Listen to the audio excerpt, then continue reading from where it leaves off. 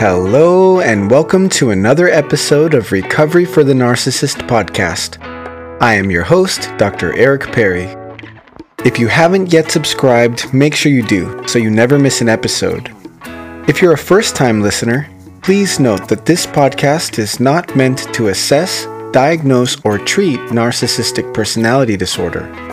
My intention for this podcast is to provide some insight and encouragement to those of you who exhibit narcissistic tendencies, so you can start to break some of those negative patterns of behavior and live a happier, healthier, and more fulfilling life. In today's episode, I would like to speak to you about gratitude. I have heard that the word gratitude has become somewhat of a cliche. They feel as if the word is overused, and they are constantly being told by society to be grateful, as if this will fix all of their problems. While it may not magically do away with our problems, expressing gratitude has been shown to have a beneficial impact on our life. So what is gratitude, and is it really such a great thing to have? One of the best definitions I have found is as follows. Gratitude is the quality of being thankful and a readiness to show appreciation and to return the kindness. This is a powerful definition which contains both a thankful state as well as a willingness to reciprocate the kindness. It's a full circle of thankfulness, starting with being thankful for what is received and completed by the act of giving back. Unfortunately, oftentimes I find that individuals with narcissistic tendencies have a difficult time with gratitude. They tend to not be able to fully appreciate the gifts that life has given, because their sense of entitlement may get in the way. They may feel that they deserve the privilege and the special treatment that comes their way. You might work hard at projecting an image to the world that is perfect. In your mind, you might feel that this perfect self is deserving of the very best. If you are treated poorly by others, or if you received less than what you felt you deserved, you might feel as if you have somehow failed. And this perceived failure will often lead to feelings of rejection and other negative emotions. In many ways, your self-image is being propped up by the things you feel entitled to. The best service, the best cars, the best clothes, the best food. All of these things are used to support the image you might be portraying to the world. To others, this narcissistic sense of entitlement may be off-putting, but to someone who is narcissistic, it's an essential component of the image he or she is trying to be. Individuals with narcissistic tendencies may also have a difficult time expressing gratitude toward another person's kindness because they may feel that the other person somehow may think less of them.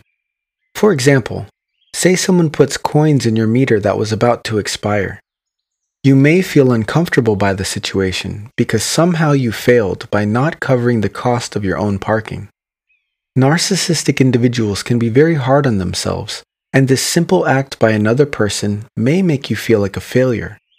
Further, you may then feel uncomfortable because now you might feel indebted to this person. These emotions may seem extreme, but to someone with narcissistic tendencies, maintaining their image is extremely important, and because of this, it is very difficult for them to be vulnerable with others. Say you feel that you are entitled to a large home in the best neighborhood. You may want this home not just for the zip code, but because it provides you with a sense of security and accomplishment. The house provides you with a physical manifestation that you are someone to be respected and admired. Not having a large home might lead you to feel frustrated, angry, and like a failure. By exploring why something like a house is so important to your sense of self, you can begin to explore the negative core beliefs you may have about yourself. Some examples of negative core beliefs are, I'm not good enough, I'm not important, I have no value, I can never succeed.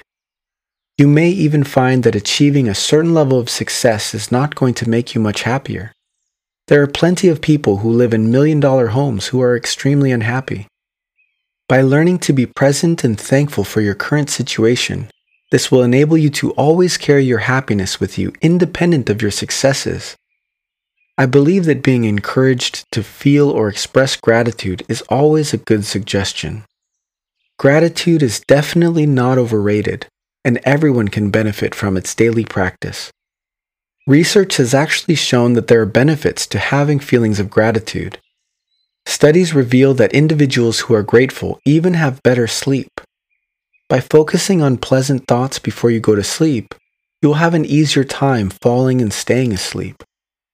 I often suggest keeping a bedside gratitude journal to write in, or going through a mental checklist of the things you are grateful for before bed. If you take the time to focus on the goodness of the day and express your gratitude, you can begin to ignore and eventually not focus on anything negative that might have occurred during the day. Individuals who are more grateful are more agreeable, open-minded, and more satisfied with life. One study showed that after 10 weeks, people who focused on gratitude were significantly more optimistic in other areas of their lives. And it also appears that focusing on being grateful has a positive ripple effect in other areas of a person's life. Gratitude also allows you to be more willing to forgive others, as well as to be less selfish and egocentric. Being thankful for others may help you strengthen your interpersonal bonds and help you maintain healthier relationships. I would like you to start today by expressing what you are most grateful for. Perhaps you are grateful for a loved one. Remember, it's not enough just to feel thankful. By definition, gratitude means to feel thankful and reciprocate through positive action. Take a moment and write down all of the things you are thankful for about your loved one. Set aside some uninterrupted time for you and your loved one so that you can read to them your gratitude letter. By expressing how grateful you are that they are in your life, you can reinforce your bond. This is also a great reminder for you to practice being vulnerable, especially with those you love and trust. I hope this message finds you well today. And thank you so much for joining me for another episode of Recovery for the Narcissist podcast. I am your host, Dr. Eric Perry. Until next time, see you soon.